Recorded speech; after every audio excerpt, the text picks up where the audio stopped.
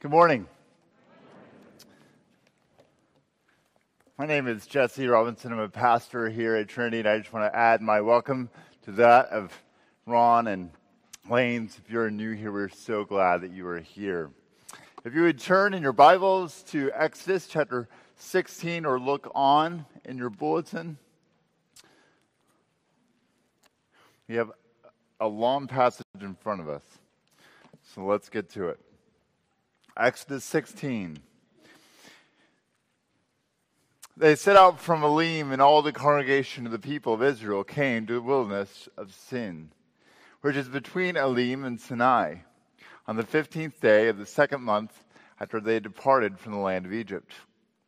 And the whole congregation of the people of Israel grumbled against Moses and Aaron in the wilderness. And the people of Israel said to them, "Would that we had died by the hand of the Lord in the land of Egypt, when we sat by the meat pots and ate bread to the full. For you have brought us out into this wilderness to kill this whole assembly with hunger." Then the Lord said to Moses, "Behold, I am about to rain bread from heaven for you, and the people shall go out and gather a day's portion every day, that I may test them, whether they will walk in my law or not. On the sixth day, when they prepare what they bring in, it will be twice as much as they gather daily." So Moses and Aaron said to all the people of Israel, "At evening you shall know that it was the Lord who brought you out of the land of Egypt. And in the morning you shall see the glory of the Lord, because he has heard your grumbling against the Lord. For what are we that you grumble against us? Your grumbling is not against us, but against the Lord." And as soon as Aaron spoke to the whole congregation of the people of Israel, they looked toward the wilderness, and behold, the glory of the Lord appeared in the cloud. And the Lord said to Moses, "I have heard the grumbling of the people of Israel. Say to them, at twilight you shall eat meat, and in the morning you shall be filled with bread. Then you shall know that I am the Lord your God." And the evening quail came up and covered the camp, and the morning dew lay around the camp. And when the dew had gone up, there was on the face of the wilderness a fine flake-like thing, fine as frost on the ground. When the people of Israel saw it, they said to one another, "What is it?" For they did not know what it was. And Moses said to them, "It is the bread that the Lord has given you to eat. This is what the Lord has commanded. Gather of it, each one of you, as much as he can eat. You shall take each an omer, according to the number of the persons that each of you has in his tent." And the people of Israel did so. They gathered, some more, some less. But when they measured it with an omer, whoever gathered much had nothing left over, and whoever gathered little had no lack. Each of them gathered as much as he could eat. And Moses said to them, "Let no one leave any of it over till the morning." But they did not listen to Moses. Some left part of it till the morning, and it bred worms and stank. On the sixth day they gathered twice as much bread, 2 omers each. And when all the leaders of the congregation came and told Moses, he said to them, "This is what the Lord has commanded. Tomorrow is a day of solemn rest, a holy Sabbath to the Lord. Bake what you will bake and boil what you will boil, and all that is left over lay aside to be kept till the morning." So they laid it aside till the morning as Moses commanded them, and it did not stink, and there were no worms in it. 6 days you shall gather it, but on the seventh day, which is the Sabbath, there will be none. On the seventh day some of the people went out to gather, but they found none. And the Lord said to Moses, "How long will you refuse to keep my commandments and my laws? See, the Lord has given you the Sabbath. Therefore, on the sixth day he gives you bread for 2 days. Remain each of you in his place. Let no one go out of his place on the seventh day." So the people rested on the seventh day. Now the house of Israel called its name manna. It was like coriander seed, white, and the taste of it was like wafers made with honey. And Moses said to Aaron, "Take a jar and put an omer of manna in it, and place it before the Lord to be kept throughout your generations." As the Lord commanded Moses, so Aaron placed it before the testimony to be kept. The people of Israel ate the manna 40 years till they came to a habitable land. They ate the manna till they came to the border of the land of Canaan. This is the word of the Lord. Would you pray with me? Father in heaven, Lord, you invite us to taste and see that you are good. And so, Lord, we come to you hungry. Would you feed us by the bread of heaven? In Christ's name, amen. We are currently in the season of Lent, that time when the church prepares herself for the death and resurrection of Jesus Christ. The 40 days of Lent are modeled after the 40-day wilderness temptation of Jesus, a sojourning that itself is modeled after the 40-year wanderings of Israel. And so this Lent, we are walking that wilderness with Israel. And today, Israel has a hunger problem. If you remember last week, the Lord miraculously turned bitter waters sweet. And we left Israel camped out at an oasis with 12 springs and 70 palms, a symbol of completion and rest.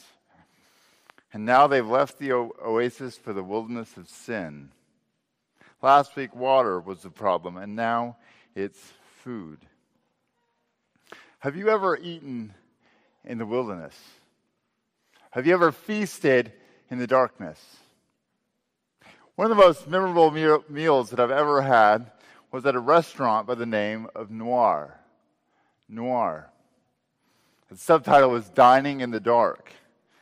And indeed, this was a restaurant in which you ate in pitch black darkness. I've never seen so much darkness. Nothing. The way that it worked was the waiters were blind. And so they would come when it was your turn, and you would put your hands on their shoulders, and all the rest of the guests would put their hands on you. You'd make this little train, and you would walk in behind this curtain, and it was pitch black. You could not see a thing.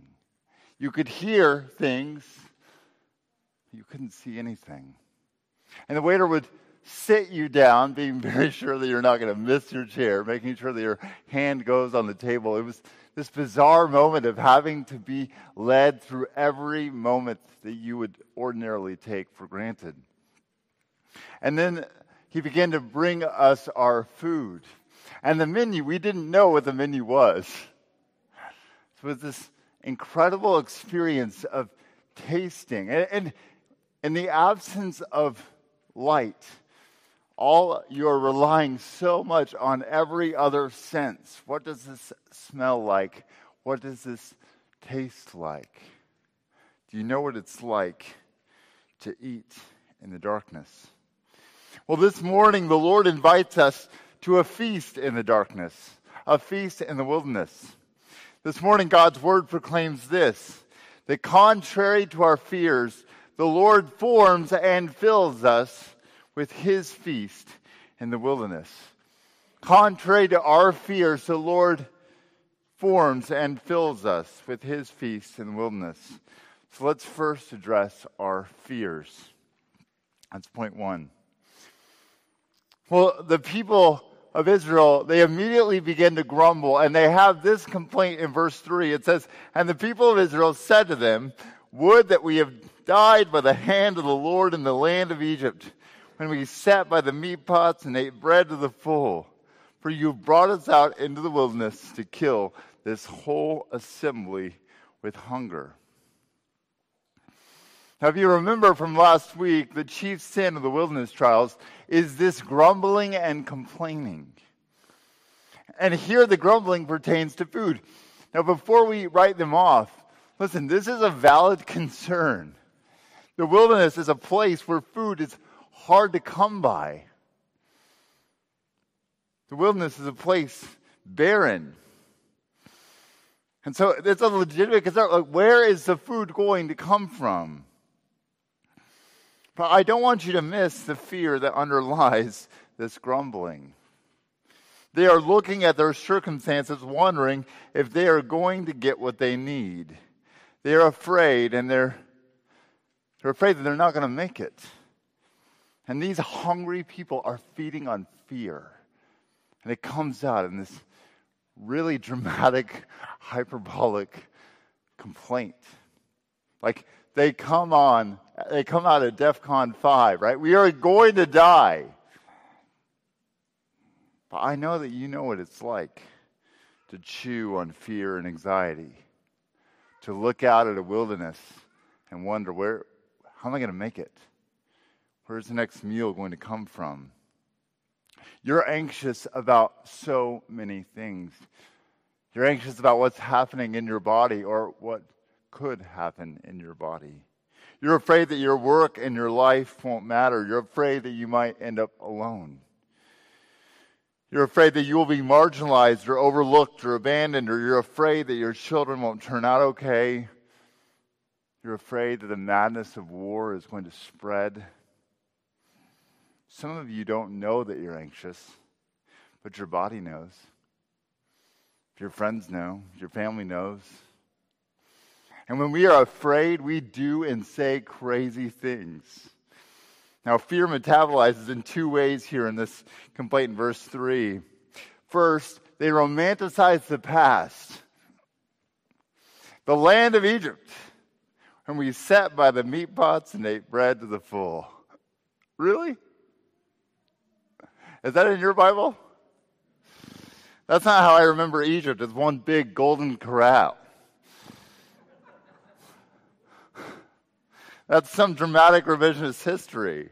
What I remember is slavery, genocide, infanticide. You see, fear projects this golden era that never existed. It can enslave you to the past.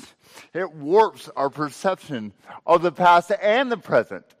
They are about to miss what God is going to do in their midst because they're so focused on this nostalgic past that never existed. The second thing they do, that fear does, is they make an absurd accusation.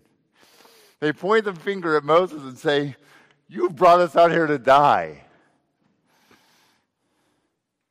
They're accusing the Lord not only of gross neglect, but of premeditated murder. That selective memory causes them to forget what God has just done. Just days ago, we crossed the Red Sea. I saved you from Egypt. And they're convinced now. Their fear has them convinced that God is going to let them die. It's absurd. When we're afraid, we want a culprit, a scapegoat for why our life is not right. And we will accuse our parents, our friends, our spouses, whoever we can, that they're the ones that are making our life something other than it should be. You're the problem. Some of you don't even know it, but you have accused the Lord of terrible things, of withholding what you really wanted, what you needed. And friends, that's exactly what the serpent did in the Garden of Eden. He accuses the Lord of withholding. No matter that God gave every tree to Adam and Eve for food to eat, except for one. There was one tree. The serpent points out that one tree. He doesn't reference the generous gratuity of the Lord. He points out the one. He says in Genesis 3:5, "For God knows that when you eat of it, your eyes will be opened, and you will be like God, knowing good and evil." No matter that Adam and Eve were already like God, created in the image and likeness of God. You see his lie, his revisionist history. And they end up making this terrible accusation against God that you have not given me what I need.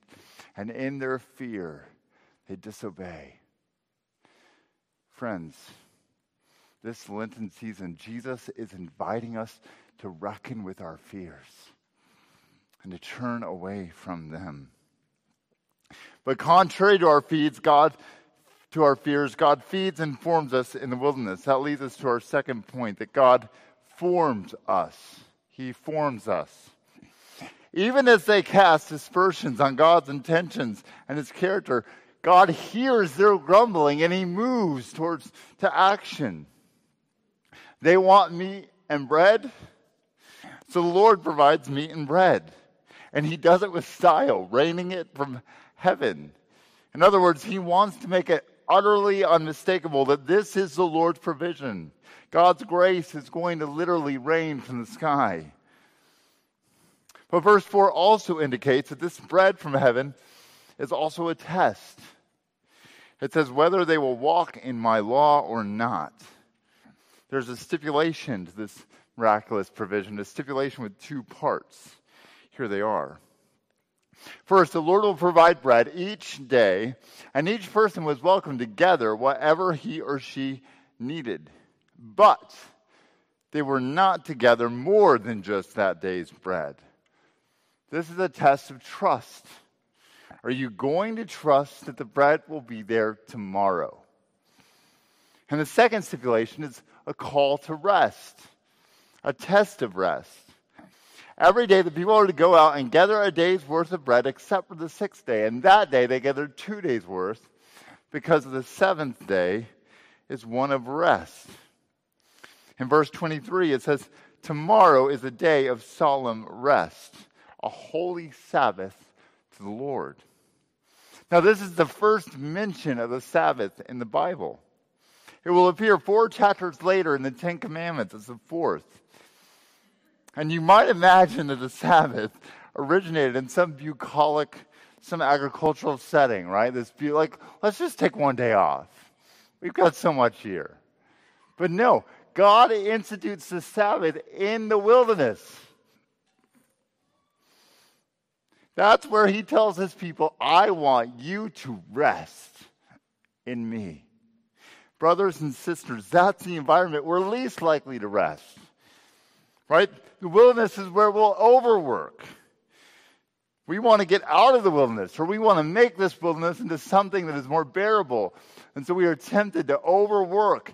And yet God says, I want you to rest in the wilderness. And this is really a test about control, isn't it? You see, when we are afraid, we grasp for control. We will take things into our own hands. Again, some of you might say, I'm not anxious or afraid. Really? Then why do you have such a white-knuckled grasp on your spouse, or on your kids, or on your life, on your diet? You are overworking. Or how are you sleeping? How are you living? And you know what happened to the manna when the people didn't follow God's command? They said, that's great, God. We're gonna take us into our own hands. And you see in verse 20, it says the manna bred worms and stank. Stank. That's a word in your Bible. Stank. Isn't that a great word? And it describes so accurately the parts of our lives where we do not give up control to God. It stinks. It's all sorts of dysfunction. You see, in the wilderness, God is testing. He is forming his people to trust him. This test is not for God, it's for the people. It's for us, that we might see just how controlling we truly are, and to turn away from that to God. And this pattern of manna, it tests them for 40 years. How about that for a formation, an instruction? Each day proves to Israel that God is going to provide, and he'll do the same tomorrow. Do you see the grace of our Lord, that he meets us in the midst of our fears by providing for us? It's reflected in our prayer. Israel is learning to pray. Give us today our daily bread, aren't they? Brothers and sisters, you can taste rest in the midst of the wilderness. You see, our rest is not dependent on circumstances. Our rest is dependent on faith. If you want rest to taste peace, you have to give up control to the Lord, who has always been in control. It's counterintuitive, isn't it? That what you need most in your fear and anxiety is to affirm that you are not in control. And relinquishing control is actually the most humble and humane thing that you can do in fear. That's what it means to be human. It's to know that you are not in control, but you know who is. And he is good to you. Because our point 3 is that God fills us. God fills us. He forms us, and he fills us. Friends, we not only taste rest in the wilderness, we can actually be filled and satisfied in the wilderness. In verse 18, it says, each of them gathered as much as he could eat. There are very few stories in the Bible where someone is left hungry. You know that? Almost every time when God banquets with his people, they go home filled, which is a deep consolation for me, because I hate eating at nice restaurants because they never give you the big enough portions. But God also includes a promise of a future filling, because what happens in our fear? Fear is so future-oriented, isn't it? Well, okay, I have this today, but what about tomorrow? And it's interesting because when I hear your anxieties about the future, God is rarely in your anxieties in the future. Our future projections and prognostications tend to be pretty atheistic, right? There's no God. It's purely horizontal. But God knows that a fearful people need the promise of future filling. And he gave them a taste of it on their very tongues. We see in verse 31 that the manna tasted like wafers made with honey. Honey, you know what that means? You know why that's in there? Honey. It was a foretaste of the promised land, a land of milk and honey. In other words, God says, I'm giving you a taste of the promised land now, so you know where you're going. You know that I will fill you then.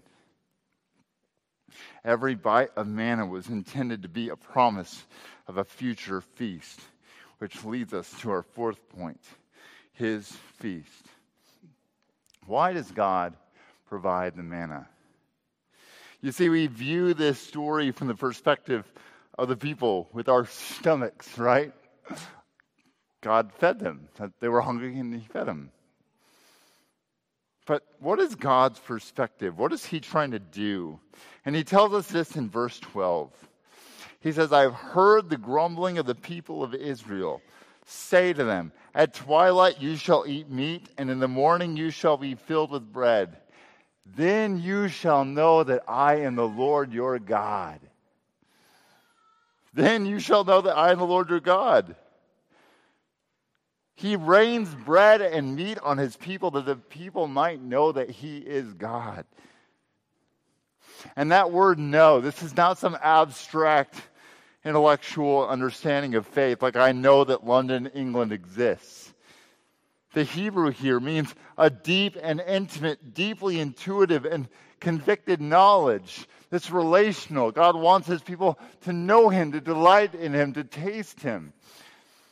Adam knew his wife, the same Hebrew word. Adam knew his wife, and she conceived. That's this knowledge. God wants us to know him intimately. This is a deep-hearted and full-bodied knowledge that the Lord is God. Some of you friends, you know about God, but do you know God? Do you know, have you tasted him? What is my point? My point is that the Lord wants his people to taste him, to know him. And he prepares a feast for his people in the wilderness. But he is the feast. Do you see that? He is the feast in the wilderness. This is not just a story about bread. It's about feasting in and on the Lord. And that's important because Israel misses this. They miss this.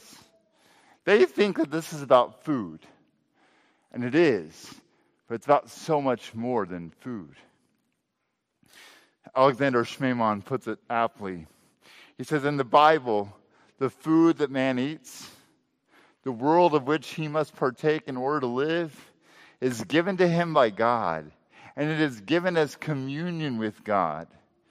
Man is a hungry being, but he is hungry for God. Behind all the hunger of our life is God, and all desire is finally a desire for him. You see, the wilderness is a place of hunger, of desire. It's a place where our desires are heightened. When really, maybe it's just a place where our awareness of our desires are heightened. Because in the wilderness, there are fewer distractions. We feel our restlessness, and our cravings have this sharpness to them. What are you craving this morning? Like, what are you hungry for? Hunger is always a metaphor for something deeper, desires that lie at the very core of who we are. What is the meditation of your heart this morning? What is making you anxious? What are you coveting? What are you scheming about or stewing on? What guilt or shame are you chewing on? What bitterness lingers on your tongue? What if all that desire was meant to point you to God, to the fullest satisfaction? You see, this is exactly what Jesus claimed the day after the miracle of the bread and fish. This story is in John 6. And many years after the wilderness, Jesus, you probably know the story, takes a boy's 5 loaves and 2 fish, and he miraculously feeds a multitude of thousands. It says the crowd ate, quote, as much as they wanted. There it is again, satisfaction. And they come after Jesus. But Jesus confronts them and he says, you are seeking me because I fed you. But this is not really about bread. Don't you see that? It's never really been about bread. And then he makes this stunning claim. He says in John 6:48, I am the bread of life. Your fathers ate the manna in the wilderness and they died. This is the bread that comes down from heaven so that no one may eat of it and not die. I am the living bread that came down from heaven. If anyone eats of this bread, he will live forever. And the bread that I will give for the life of the world is my flesh. Do you see what the bread is? Do you see how it's really about the Lord Jesus? And to those who thought they misheard, he clarifies in verse 55. He says, for my flesh is true food, and my blood is true drink. Whoever feeds on my flesh and drinks my blood abides in me, and I in him.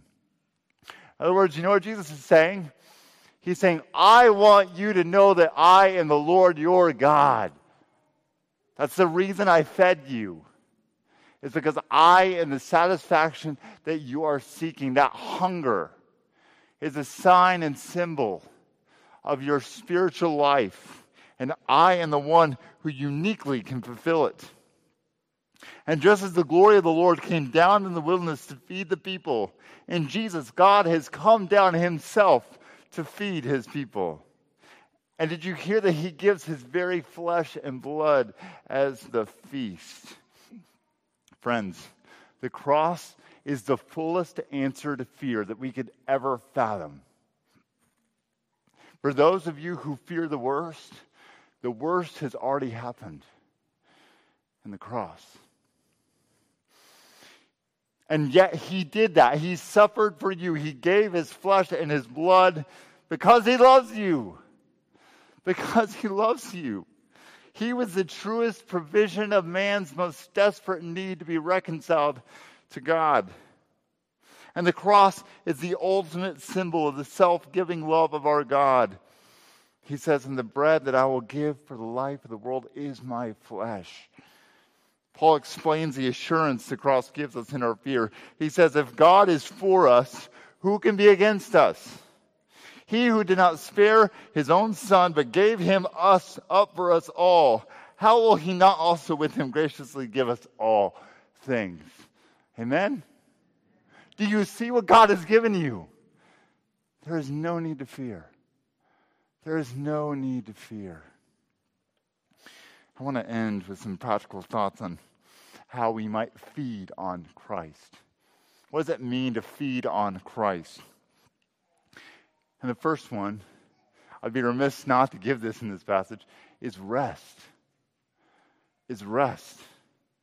Some of you need to repent of your overwork. Some of you, your scheduling is sinful. Repentance is not just saying sorry. It's living different. Because all of us need rest. All of us need rest. And I'm not talking about rest like sitting and watching Netflix at the end of a day. That's not rest. You see, rest is carving out time for the Lord, of being in His presence and His Word. And you need at least a whole day of rest, the scriptures say over and over again. But you also need these Sabbath moments in every day to confirm who is the Lord. Who is the Lord of your life? And second of all, so rest, also we need to daily savor Christ. Anyone a mindless eater here? It's so easy to mindlessly read your Bible or pray the daily liturgy. That's not how we feast on the Lord. We feast by savoring the Lord Jesus in our hearts and our minds. In the Bible, the closest analogy to worship is feasting. Worship is feasting. Worship, savoring Him. Savoring His taste, His excellency and beauty. We meditate in our minds and our hearts. That is, chew on. What are the things that He's done for you? What are His promises to you? And finally, we share with others. You see, it's only natural to share about our good meals, isn't it? Isn't that what Instagram is for? I know so many of you love to talk about your favorite restaurants here at Charlottesville. You love to talk why your bagel at Bodo's is the best, or which of the 1,000 French bakeries here is your favorite. How much more should the excellencies of our Lord Jesus be on our tongues? Back in that restaurant, pitch dark, there was a way in which all of my other senses were enlivened. As I'm putting something in my mouth, I have no idea what it is. And there's this slowness to chewing, tasting, feeling it in my mouth. It's one of the most memorable meals I've ever had.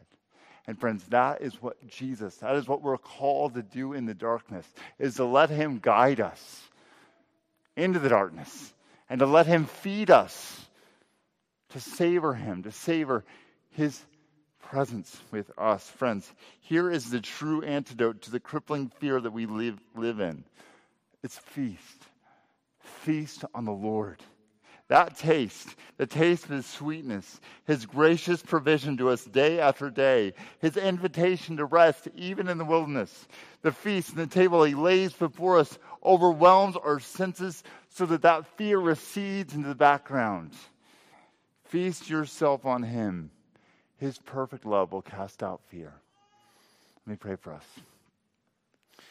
Father in heaven, you say, again, you invite us and you say, taste and see the Lord is good. Father, I pray that we would see Jesus, we would savor Him. Thank you that you are sweet. And would you give us these tastes of the promise that we will get to the promised land. In Christ's holy name we pray. Amen.